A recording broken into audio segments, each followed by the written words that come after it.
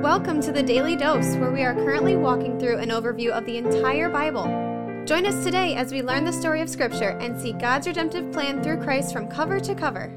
Let's listen to Matt Reisetter, Director of Christian Crusaders and the Cedar Falls Bible Conference. Today we're going to be in Luke chapter 4, verses 14 through 30. This is right after the temptation of Jesus, and actually this text is paralleled in both Matthew and Mark, at least in part. I'm going to come at it from a slightly different angle in this text, but if you want to hear those other devotions, you can go to episode 605, Mark 6, 1 through 6, or episode 517, Matthew 13, 53 through 58. Let's jump into verse 14. And Jesus returned in the power of the Spirit to Galilee, and a report about him went out through all the surrounding country, and he taught in their synagogues, being glorified by all. So a lot of these little towns had synagogues. That was a meeting place where the Jewish people would come together on the Sabbath. It was a decent-sized building made out of stone with kind of like stadium seating around the walls that could hold up to a few hundred people in some cases. And they would gather there on the Sabbath to read Scripture and to pray, and somebody would give a message from the Scriptures. There was a place where copies of the Old Testament scrolls were kept, and Jesus would go from synagogue to synagogue teaching. Verse 16, and he came to Nazareth where he had been brought up, and as was his custom, he went to the synagogue on the Sabbath day, and he stood up to read. And the scroll of the prophet Isaiah was given to him. He unrolled the scroll and found the place where it was written, "The Spirit of the Lord is upon me, because he has anointed me to proclaim good news to the poor. He has sent me to proclaim liberty to the captives and recovering of sight to the blind, to set at liberty those who are oppressed, to proclaim the year of the Lord's favor." So he's quoting from Isaiah chapter 61 in the Old Testament. Now check this out, verse 20. And he rolled up the scroll and gave it back to the attendant and sat down. And the eyes of all in the synagogue were fixed on him. And he began to say to them, "Today this scripture has been fulfilled in your hearing." Well, Jesus is making a pretty bold claim here. This is a prophecy in Isaiah that was going to be fulfilled whenever the Messiah showed up. And by saying this prophecy has been fulfilled in your hearing, Jesus is saying, I'm the guy this scripture was talking about hundreds of years ago, which would obviously have raised some eyebrows, especially in his own hometown. Here's what verse 22 says. And all spoke well of him and marveled at the gracious words that were coming out of his mouth. And they said, "Is this not Joseph's son?"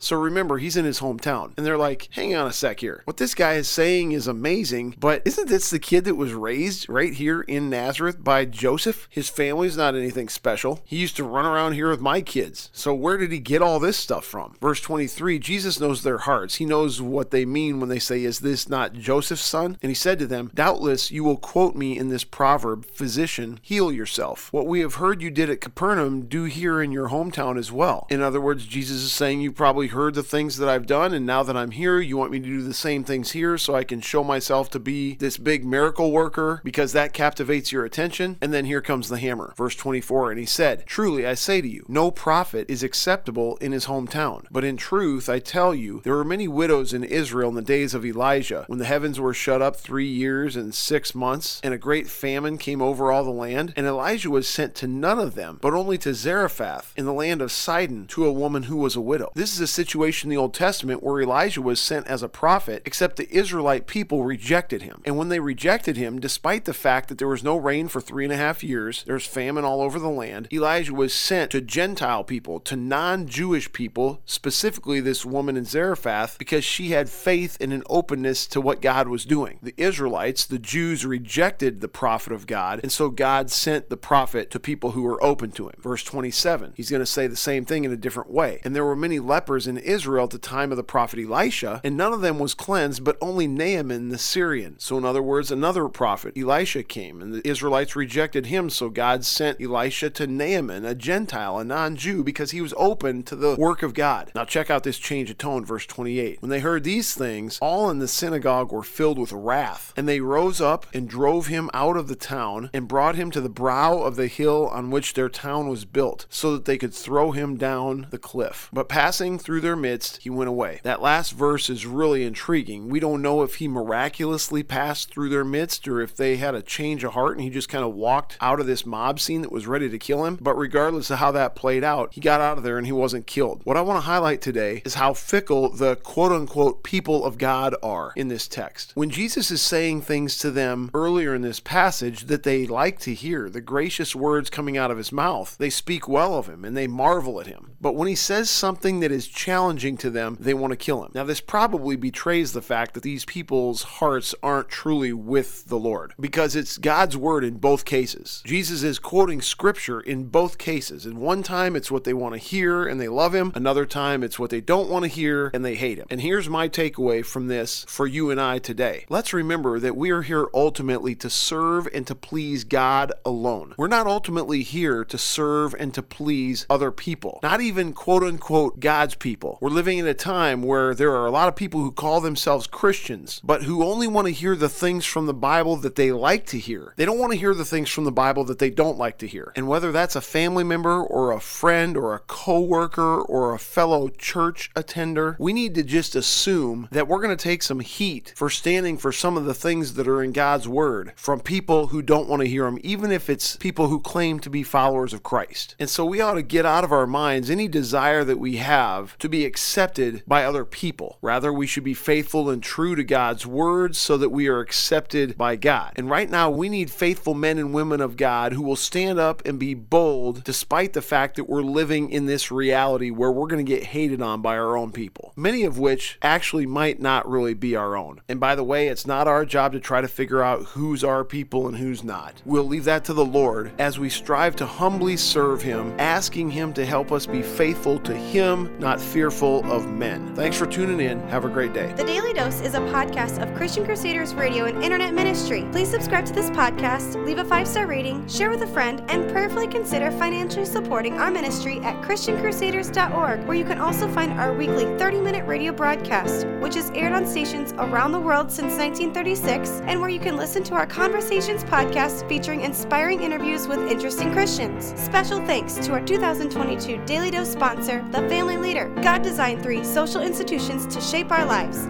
the family, the church, and government. At The Family Leader, they're bringing all 3 together to honor God and bless our neighbors. Learn how and join them at thefamilyleader.com. That's thefamilyleader.com. We also want to highlight 2 ministry partners. First is the Cedar Falls Bible Conference, whose conference videos and schedule events are available at cedarfallsbibleconference.com. And please consider joining us for their 101st annual conference from Saturday, July 30th through Saturday, August 6th in 2022. Second, if you or someone you know could benefit from an anonymous online Christian mentor, please visit issuesiface.com, which is provided by Power to Change Digital Strategies. Thank you for listening, and may God richly bless you.